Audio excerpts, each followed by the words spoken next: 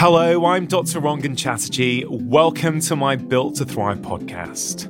Now, we've all done things that we're not proud of, and I think sometimes the hardest person in the world to forgive is actually ourselves. So today, I'm going to examine the importance of changing our own outlook and how to begin the journey of self-forgiveness. It's so easy, isn't it, to wallow in our own shame and guilt, but this tendency can be the biggest obstacle to self-forgiveness. Instead of taking responsibility for what we've done by trying to repair the damage or make things right, many of us subconsciously decide to punish ourselves by beating ourselves up. When we do this, our mind directly affects our body. And those guilty feelings you're nurturing are generating chemicals that are headed straight for your vital organs.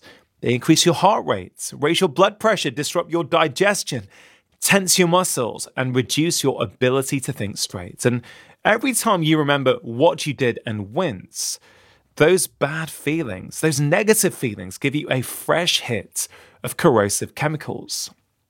Now, I've talked on several occasions already this week about Fred Luskin. He's a psychologist and he's also head of the Stanford Forgiveness Project.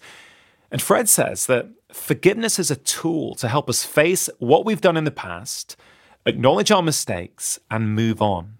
It doesn't mean that you condone or excuse what's happened. It doesn't mean that you forget.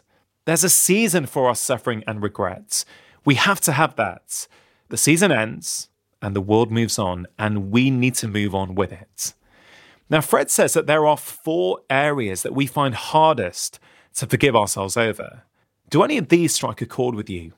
Number 1, you failed at some of life's major tasks, such as making your marriage work. 2, your actions have hurt someone else. 3, you've hurt yourself by the way you've led your life or doing something that's self-destructive. And 4, you didn't do something you thought you should, such as intervene in a family dispute or save money so your child could have a better education. Now, if any of those means something to you, then please know that you are not alone. This is so common. But what I want to do now is run you through the 12 steps that Fred Luskin says will help you find self-forgiveness. Number 1, categorizing the offense begins the forgiveness process. It allows you to break down what you did, look at it, get a little distance, and then begin healing. Step 2, know how you feel. You need to be able to articulate the specific wrong you committed and the harm it caused. You could tell a couple of trusted people about what you did to get support, care, and advice. And sharing reminds us that everyone makes mistakes. Step 3, understand what it is that you want. You're looking to get rid of the shame, release the blame, and feel inner peace. Confessing what you've done also prevents you from slipping into denial, suppression, repression, and forgetting. 4, recognize unrealistic expectations. Now, most of us have a set of unconscious rules hovering in the back of our minds about how we expect ourselves to behave. But those rules, many of which we absorbed in childhood rather than actually thought about, are not always realistic. Step 5, identify the hurt. Realize that the hurt feelings, guilty thoughts, and tummy-tightening stress you feel whenever you think of your offense is what's actually making you feel bad, not what you did previously. It's your reaction to it today that's causing a problem. It's a habit that has to go. Step 6, stop ruminating. Replaying what you did over and over again in your head is not going to help you or the person you hurt. It just makes you feel bad.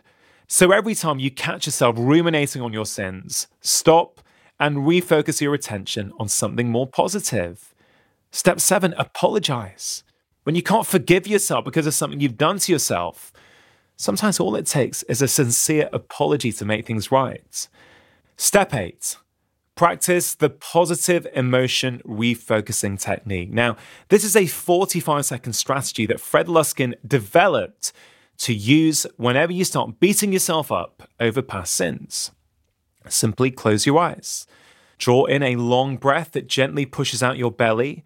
Then slowly exhale as you relax your belly. Draw a second breath in and exhale.